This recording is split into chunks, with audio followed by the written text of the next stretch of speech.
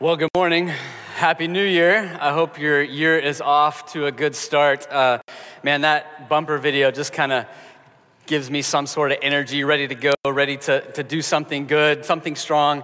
Listen, I am a competitive person. I love competition, and the reason I love competition is because I love to win, and I know a lot of you are just like me, because nobody in the room enjoys losing. I'm incredibly competitive. There's no such thing as a friendly game of anything in my life. I mean, I will sit down and I will play video games with my boys, and you might ask, well, do you ever let them win? No. Why would I do that? What am I teaching them that? If you want to be the best, you got to beat the best. And I may not be the best, but I'm better than you, so you got to beat me. That's what I tell them. And so if you and I sit down together and to play a card game and you get up and go to the bathroom, there's a good chance I know what cards you're holding in your hand when you sit back down at the table. I don't call it cheating. I call it creating an opportunity to win. I learned it from Bill Belichick. That's how I roll. I love to win. I'm so twisted, and I know some of you are just like me. I will be driving down the road, and I will type in the directions to my destination, and it gives me an estimated time of arrival. Game on. I am going to try to beat that time at all costs, and you are just like me. You do the same thing. You are breaking traffic laws. You are doing everything you can to win against Google Maps on your phone. We love winning, and the reason we love winning is because we equally don't like to lose. Losing stinks. Losing is terrible.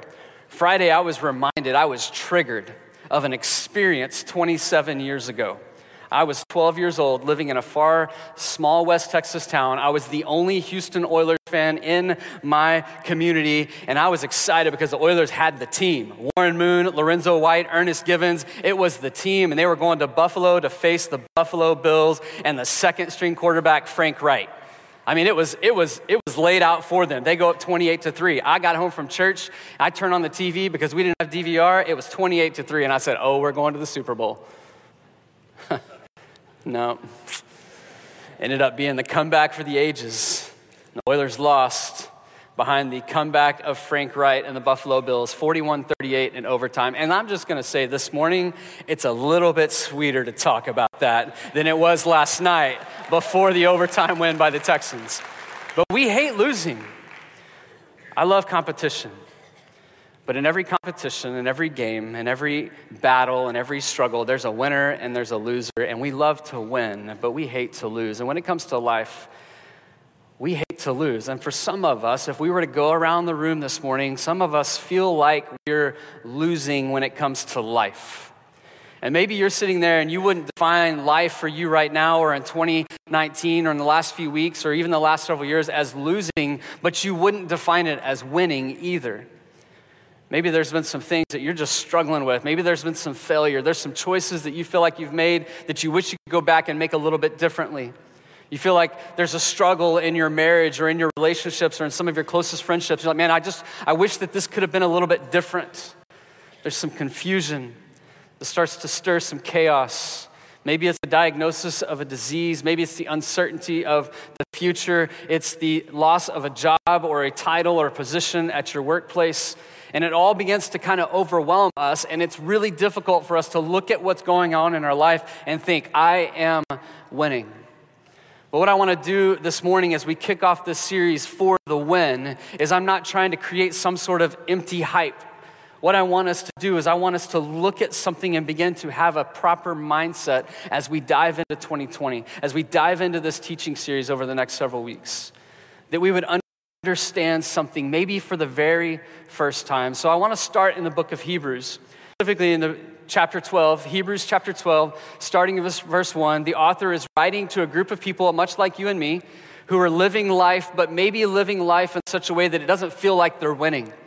They were struggling with persecution because of what they believed, because of their faith in Jesus. They were struggling with doubt. They were struggling with concern. They were struggling with overwhelming feelings and thoughts of failure. They were struggling with the idea of unanswered prayers. And the author writes this to them, and it says, therefore, since we are surrounded by so great a cloud of witnesses, let us also lay aside hate and sin, which clings so closely, and let us run with endurance the race, circle race in your guide if you want to, that is set before us. Now he starts off and he sets this picture up of a race, but it's not the race that would be like a sprint. It's a long distance endurance type race. It would be something like a marathon. The word race in the original language was actually the word agon, and it's the word that we get agony from. And it was a word that they used to actually describe the pentathlon. It was a sporting competition that happened back in this day where people would compete in a swimming competition and then a running competition. They would get to the end of it and they would box it out. They would put on leather gloves to protect their fists, but to disfigure the opponent's face. I mean, it was an agonizing experience, an agonizing event. I believe in 2020, the Olympics needs to add that back in. I mean, Michael Phelps goes up against the guy that he's against from South Africa. I think his name was Chad Laclos or something like that. You remember the guy he was frowning at in the warm-up room? I mean, there was a rivalry there. Let's just say they go out and run, then they get in the pool and they swim, and at the end, it's a cage match. Michael Phelps versus Chad. I mean, that's next level. I'm watching that. Ratings go up for the Olympics. But that's what the author is trying to get us to see. It's a picture of this agonizing event. And he's using it to describe life. Because life can be difficult. Life can be agonizing. Even as a follower of Jesus, when we place our faith in Jesus, we begin to trust Jesus with our life. It doesn't make us immune to the difficulty that life presents. And so he wants us to have a proper perspective. We've got to have the right mindset. I had a high school baseball coach that started telling us as a baseball team, he says, you guys got to know how to win. You've got to know that you can win before you ever step on the field. He said, some of you walk onto the field and you already assume that you're going to lose. He says, you'll never win if you assume you're going to lose. And I think it's the mindset that the author is trying to set up for us this morning. And so as we move into this, as we move into 2020, I think there's 4 steps that we can take to have a winning mindset when it comes to life. A winning mindset when it comes to life. Look what it says in verse 2. Or actually, go back to start. Let's start in verse 1. First of all, we got to start right here. Therefore, I highlighted it for a reason. Therefore means that we've got to look backwards. And if we look backwards, we see in chapter 11 this incredible description of people in their faith. These are risk takers of the faith, people who had given their lives to follow and trust God with everything. And it walks through this and it gives us some incredible descriptions of them. It starts off with some of them. It says this. Chapter 11, verse 32, it says, by faith, these people overthrew kingdoms. They ruled with justice. They received what God had promised them. They shut the mouths of lions. I mean, nobody in the room is probably doing that right now. They quenched the flames of fire. They escaped death by the edge of the sword. Their weakness was turned to strength. They became strong in battle and put whole armies to flight. Women received their loved ones back again from death. Those are some incredible descriptions where we see God's power at work and we see God do the supernatural, the miraculous in the lives of people who had placed their faith completely in him. But it doesn't stop there.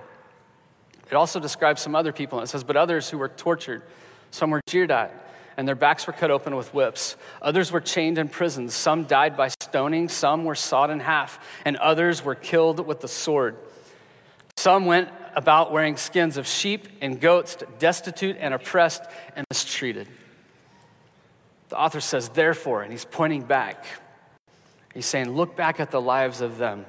Some of them, they saw incredible breakthrough, but others, things didn't go as we would maybe expect they should go as people who trusted God with their lives.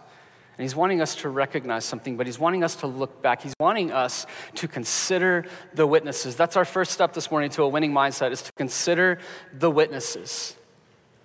What he means by that is to look back at the lives of those that have gone before us, look back at the lives of those who had incredible faith. And he's pointing back specifically to people in the Old Testament. And the reason is because many of us can get incredibly deceived, and we deceive ourselves. Life is good. God, I trust you. And then life changes. Life becomes difficult. And we begin to think, hey, wait a minute, this isn't what I signed up for. And we begin to think, I thought this was going to be good. I thought this was always going to be great. And he's wanting us to look back to these witnesses, knowing that it doesn't mean everything's going to be great because we live in a broken, fallen, busted up, chaotic world. But he's saying, consider them. Remember them. Look back at them. I mean, consider Job for a second. Job was one of the 3 great men of the faith. The New Testament says that about him. Job had a lot of questions. Job went through a terrible season in his life where he completely lost everything. His family, his possessions, his house. He lost everything of value to him. And he began to question God. And he said, God, I don't understand why this is happening to me.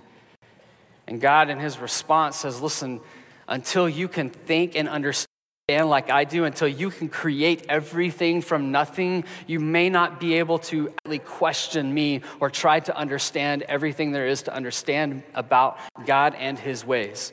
And Job died without a full explanation of everything, but he did have a revelation of God's love and God's infinite power. That's the same for us. There are times that we will be revealed things about God, his love for us, his power at work in us, but we may not have complete, full understanding or revelation of all his ways and all of his thinking and his complete will. We may not completely understand that, and the author wants us to see this morning. It's this picture that we're running this agonizing race where there's times where it feels great and there's other times where it doesn't feel so great. And it's almost as if these witnesses are standing on the sidelines, on the sidewalks of the race. And they're saying, don't stop. I know it hurts right now. I know it doesn't make sense right now. I know you're uncomfortable right now, but don't stop running. Run with endurance. You know, it's not just people that we read about in the Old Testament. There's people in our lives that are like this for us, that are witnesses for us to encourage us and to strengthen us to keep running. When my wife was diagnosed with early breast cancer in 2018, this happened for us, which, by the way, several of you have asked, because I mentioned this a couple months ago. My wife is doing great. Everything is great. Everything is looking great. It's just regular checkups at this point. We're super thankful for how that's turned out. But in the day of her diagnosis, we called Mark and Laura just to let them know. And within a matter of moments, they showed up at our house, and I'll never forget sitting on my couch with my wife, terrified, afraid of what the future held, not knowing all the answers, having a lot of doubt about God and his goodness. And I remember Mark and Laura sitting down. I remember Laura looking at us and saying, hey, listen, I know you're scared, and I know you're terrified, and I know you've got some doubts. But God is in control. Don't lose sight of that. Don't lose trust in him. He numbered your days. So everything that's happening, he's got control of it. And it'd be one thing if she sat down on the couch and just said that to us and we're like, okay, great. But it was different because she had walked that same journey. She understood what we were experiencing, but she also has an incredible faith in a God just like we deserve. And so when Mark and Laura left, my wife and I sat there, and there was something different from when we were sitting there before they showed up. Because there's power in that.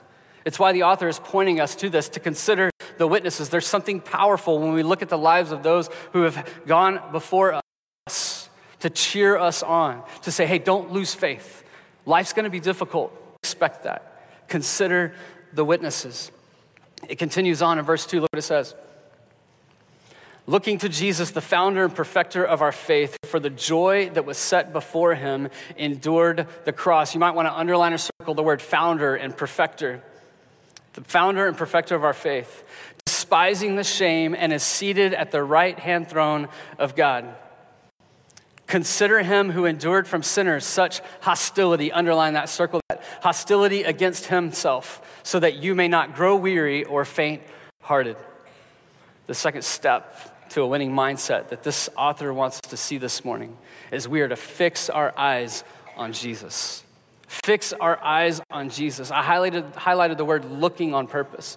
That word look means to look out at, to fix our eyes on something that is beyond where we currently are. I can't help but to think of Rocky as he defeats Apollo Creed.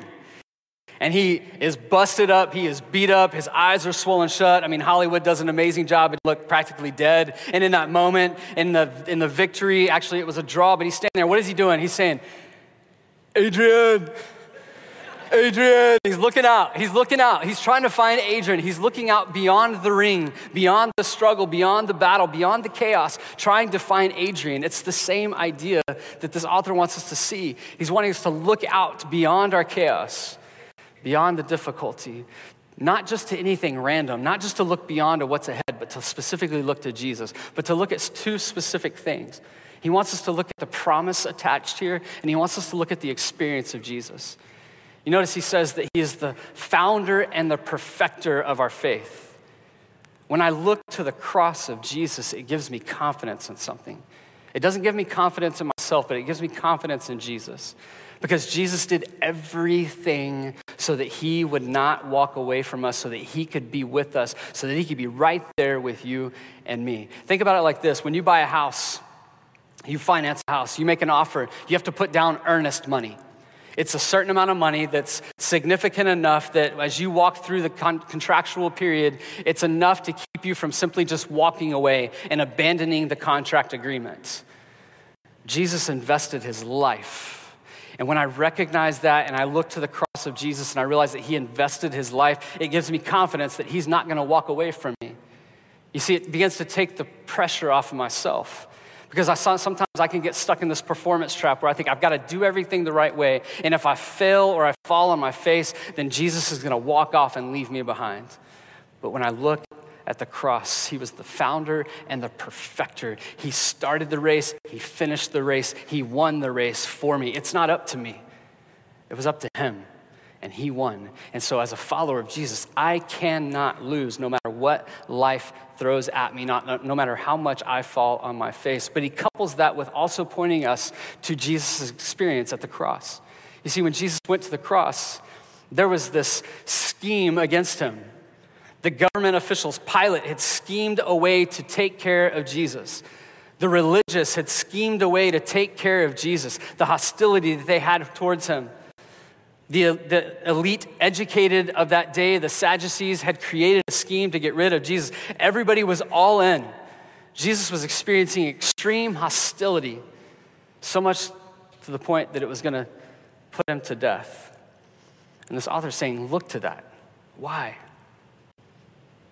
You know, as a follower of Jesus, sometimes I can read things on social media or in our culture. I can hear things said on the news where people say harsh things about people of the faith, and they say, well, they're narrow-minded, they're old-fashioned, they're hypocritical, and I hear those things, and I can sometimes get triggered by that.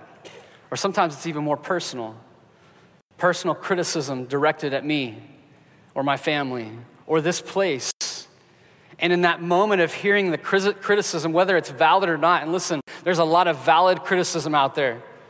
And sometimes we've got to listen to that so that we can understand and be aware of ourselves. But sometimes we hear that criticism and it triggers a defensiveness. And I want to speak up in defense of myself.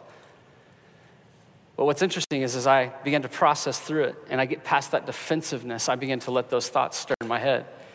And I begin to let the opinions and the criticism and the thoughts of other people begin to create doubt in my mind. And I begin to think, man, I'm not winning, I'm losing. Am I qualified? Am I even good at what I do? Am I okay? Like, what have I failed? Have I completely done this wrong? And what the author is doing is he's wanting us to look and say, hey, listen, winning is not up to you. You've already won in Jesus. And there's going to be times where you fall on your face and you feel like you've lost, but Jesus won. There's going to be times where you're going to hear criticism. There's going to be hostility against you. Jesus actually tells us in John 16 to expect that. But no matter what that is, look to Jesus. Fix your eyes on Jesus. It takes the pressure off of ourselves. He says, expect it. You see, the cross shows that Jesus was all in for you and me, and that he's not going to walk away. The resurrection is where my confidence comes from. But when I look to the cross, it also reminds me that pain can be accepted, but I can take heart. I can be confident. Because the power of the resurrection came through the pain of the cross, and it's important for me to always remember that. So we consider the witnesses, we fix our eyes on Jesus, and look what it says in verse 5. It says, and have you forgotten the exhortation that addresses you as children? My child, do not regard lightly the discipline, that's an important word, the discipline of the Lord, nor be weary when reproved by him, for the Lord disciplines the one he loves and chastises every child whom he receives. It is for discipline that you have to endure, for God is treating you as children. For what child is there whom his father does not discipline? And then it skips down to verse 11. For the sake of time today, it says, for the moment, all discipline seems painful rather than pleasant. But later it yields the peaceful fruit of righteousness to those who have been trained by it. Therefore, lift your drooping hands and strengthen weak knees. The author uses two metaphors in this part of the passage. And what he wants us to understand is he's wanting us, as we fix our eyes on Jesus and we look back to those that have gone before us, he wants us to trust him as a coach and a father. There's two parts to this. And you've maybe never heard that before, but it's a metaphor he's using because he wants us to understand something. Think as a coach or as a physical trainer, what is the goal of the coach or the physical trainer in our lives? To make us stronger. It's to make us more capable of accomplishing something. He's saying, trust him. He's trying to strengthen something inside of you. What is he trying to strengthen? He's trying to strengthen our faith, our understanding, our delight in him. Think about a muscle. How does a muscle grow? How does a muscle get stronger? Well, it has to be broken down.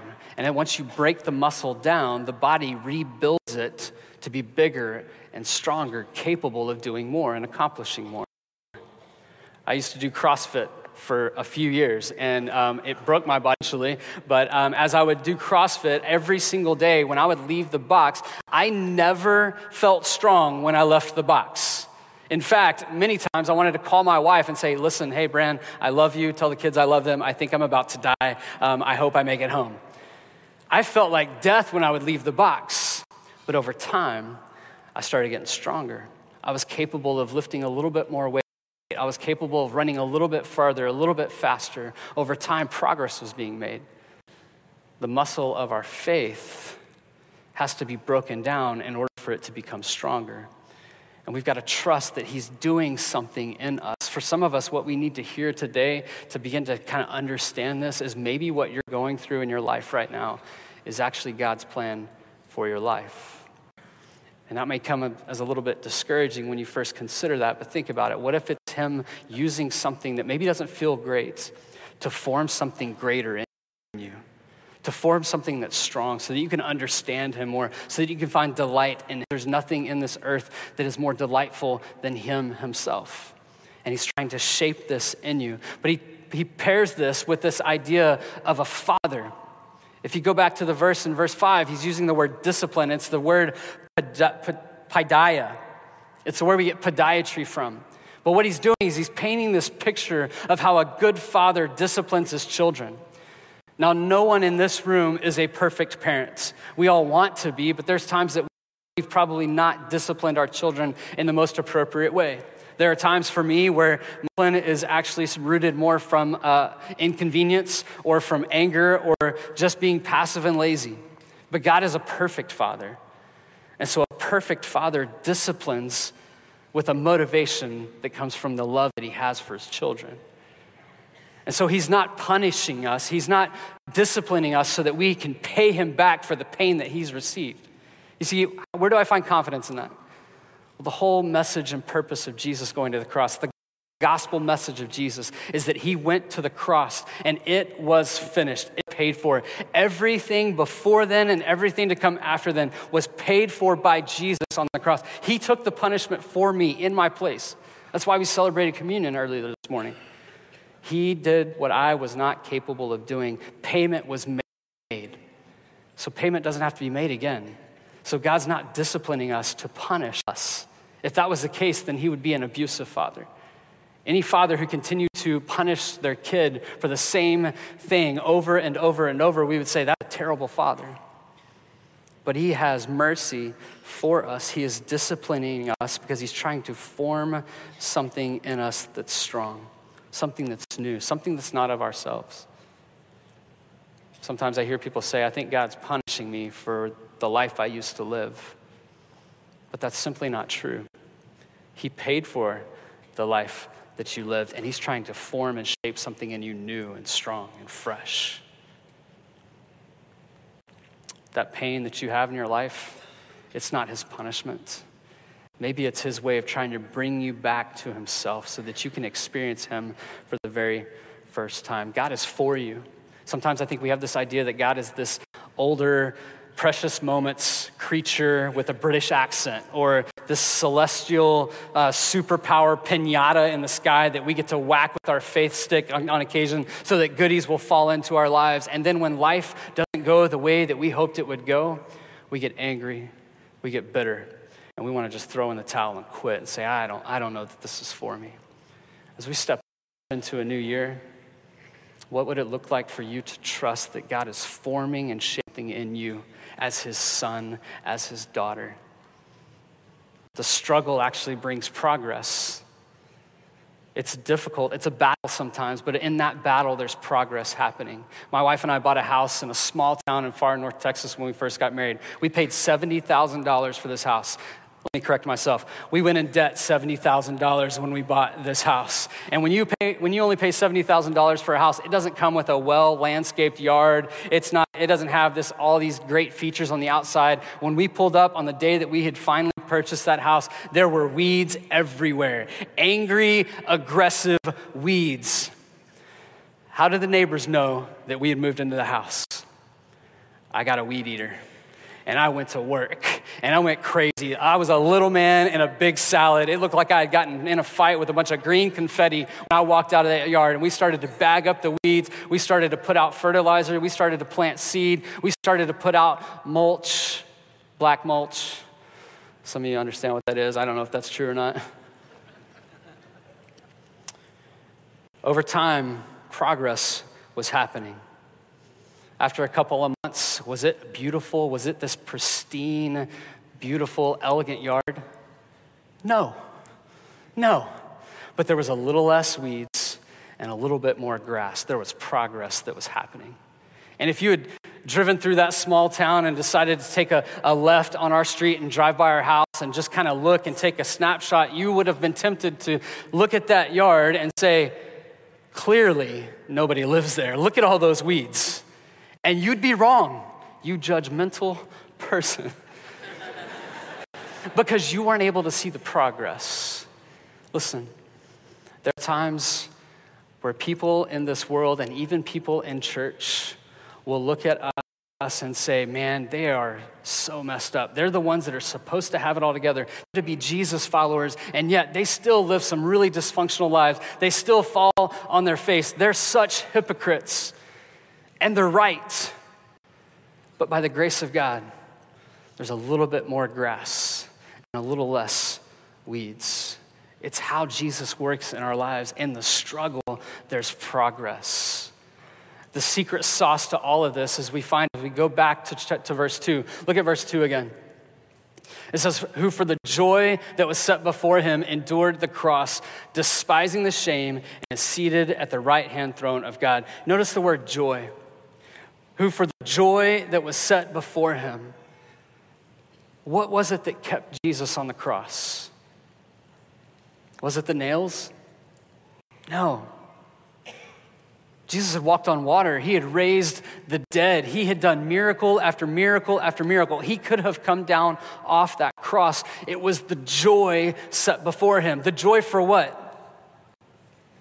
It was the joy of what he was going to have after he endured the cross. And the author is telling us to focus on the joy. Focus on that joy. The joy for what? The joy for what he didn't have yet. What did he not have?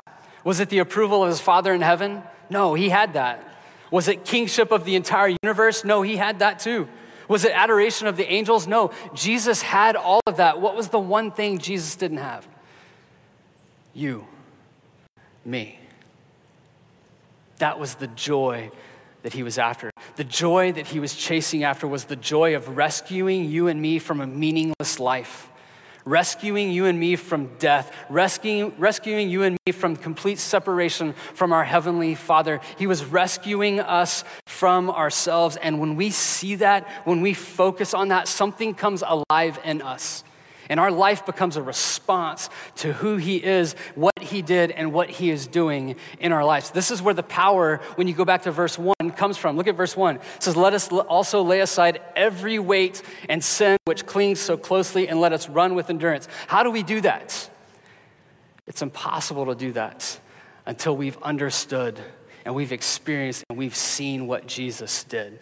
Because once we see that and we understand it and we stay focused on it, then this whole laying aside every weight or sin is easy because it's a response to who he is, not something that we do on our own. Go back to Michael Phelps for just a second. Think about that. This is Olympic season. If you've ever watched a swimming event, you don't see anybody in the Olympic swimming pool that's got a Duck Dynasty beard, blue jeans, and a baseball cap and boots on their feet swimming through the pool. Why not? Because nobody's going to win that race. And so listen, there's no rules against that. They could have a Duck Dynasty beard if they wanted to, but nobody chooses that because it would slow them down. It would keep them from experiencing everything they were hoping to experience. So we begin to see Jesus. We begin to recognize Jesus. We begin to understand Jesus, and we see what he did for us. We're willing to respond. And this is where we're going over the next several weeks. But before we get there, we've got to have the right mindset. We've got to have the right perspective. Before we can come up with any sort of practices in our lives or habits in our lives, we've got to focus on the proper perspective. I'll close with this simple illustration. When you think about a build, you think about a wartime, two opposing forces battling it out for a win. Who are the people on the battlefield who are nervous, who are afraid, terrified? Who are the ones that are stressed out? Who are the ones unable to experience peace? It's the alive. You see, the dead don't care. The dead don't respond. The dead aren't trying to run from the bombs falling from the sky. The dead aren't trying to dodge the bullets that are flying through the air. It's the alive that are most aware of the struggle. And for some of us this morning, I'm hoping that that's actually encouraging for us, because I know there's some here that maybe have struggled with an addiction for a really long time. Struggling with the shame, the hurt that that's caused, the frustration that you just can't ever seem to get over it. And you've begun to think in your mind, if there's a God who really loves me, then why am I still struggling with this issue in my life? If he really cared about me, I wouldn't still be in this same place. But I think you can find confidence this morning, because the fact that you're aware of the struggle, you're aware of the battle, tells me that you're alive. Because the dead aren't aware of the struggle. And when you come alive in Christ, you begin to see the brokenness around you. You begin to see the brokenness inside of you. And you begin to think, man, I am a mess. But thank God for Jesus, I have won. And before we can focus on any practices, and we're going to get there over the next few weeks, we've got to have the proper perspective. So what do we do this morning? Just look here. Consider the witnesses. Fix your eyes on Jesus. Trust him as coach and father. And focus on the joy that was set before him. What was that joy? It was you. Listen, I know there's some here this morning that you've got lots of questions. You're still not sure about this whole Jesus thing, about this whole God that loves you thing. Listen, I'm just going to encourage you. We're super glad you're here. We're thankful that you're here, and we believe this is the best place you could be. And I'm going to challenge you, just press in. Just press in. Keep investigating. Because here's what I'm confident will happen. As you continue to investigate this God who loves you, you'll begin to experience, you'll begin to know more, you'll begin to understand a little bit more. And as you begin to understand and know him, you'll begin to try to follow him with some things in your life. You'll begin to trust him with certain areas in your life. And as you begin to experience the freedom that he brings in the areas that you begin to trust him with, you'll find a place where you say, you know what? I'm not going to just trust him with a little bit. I'm going to trust him with everything, because I have experienced a freedom in him that I've never experienced on my own. Jesus, here's my life. But you just press in today. Don't get overwhelmed with what you don't know. Just press in. Just keep seeking answers.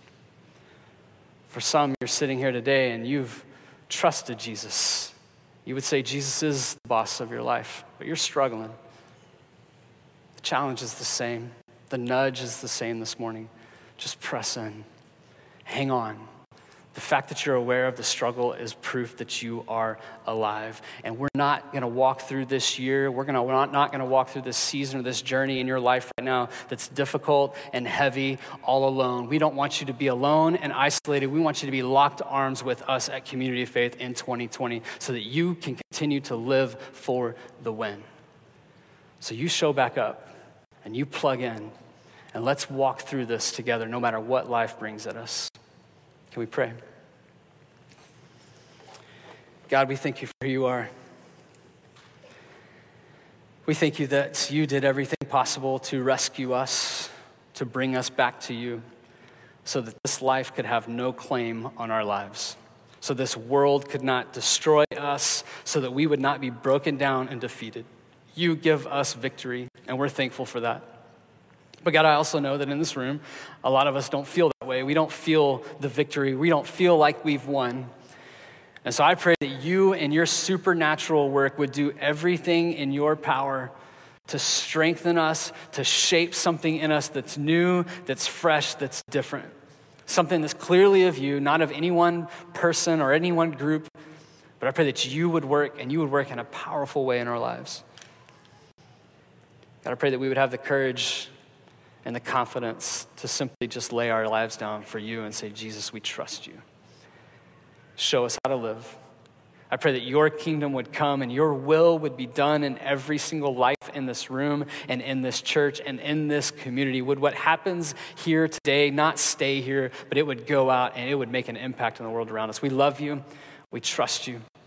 We thank you. In Jesus' name, amen.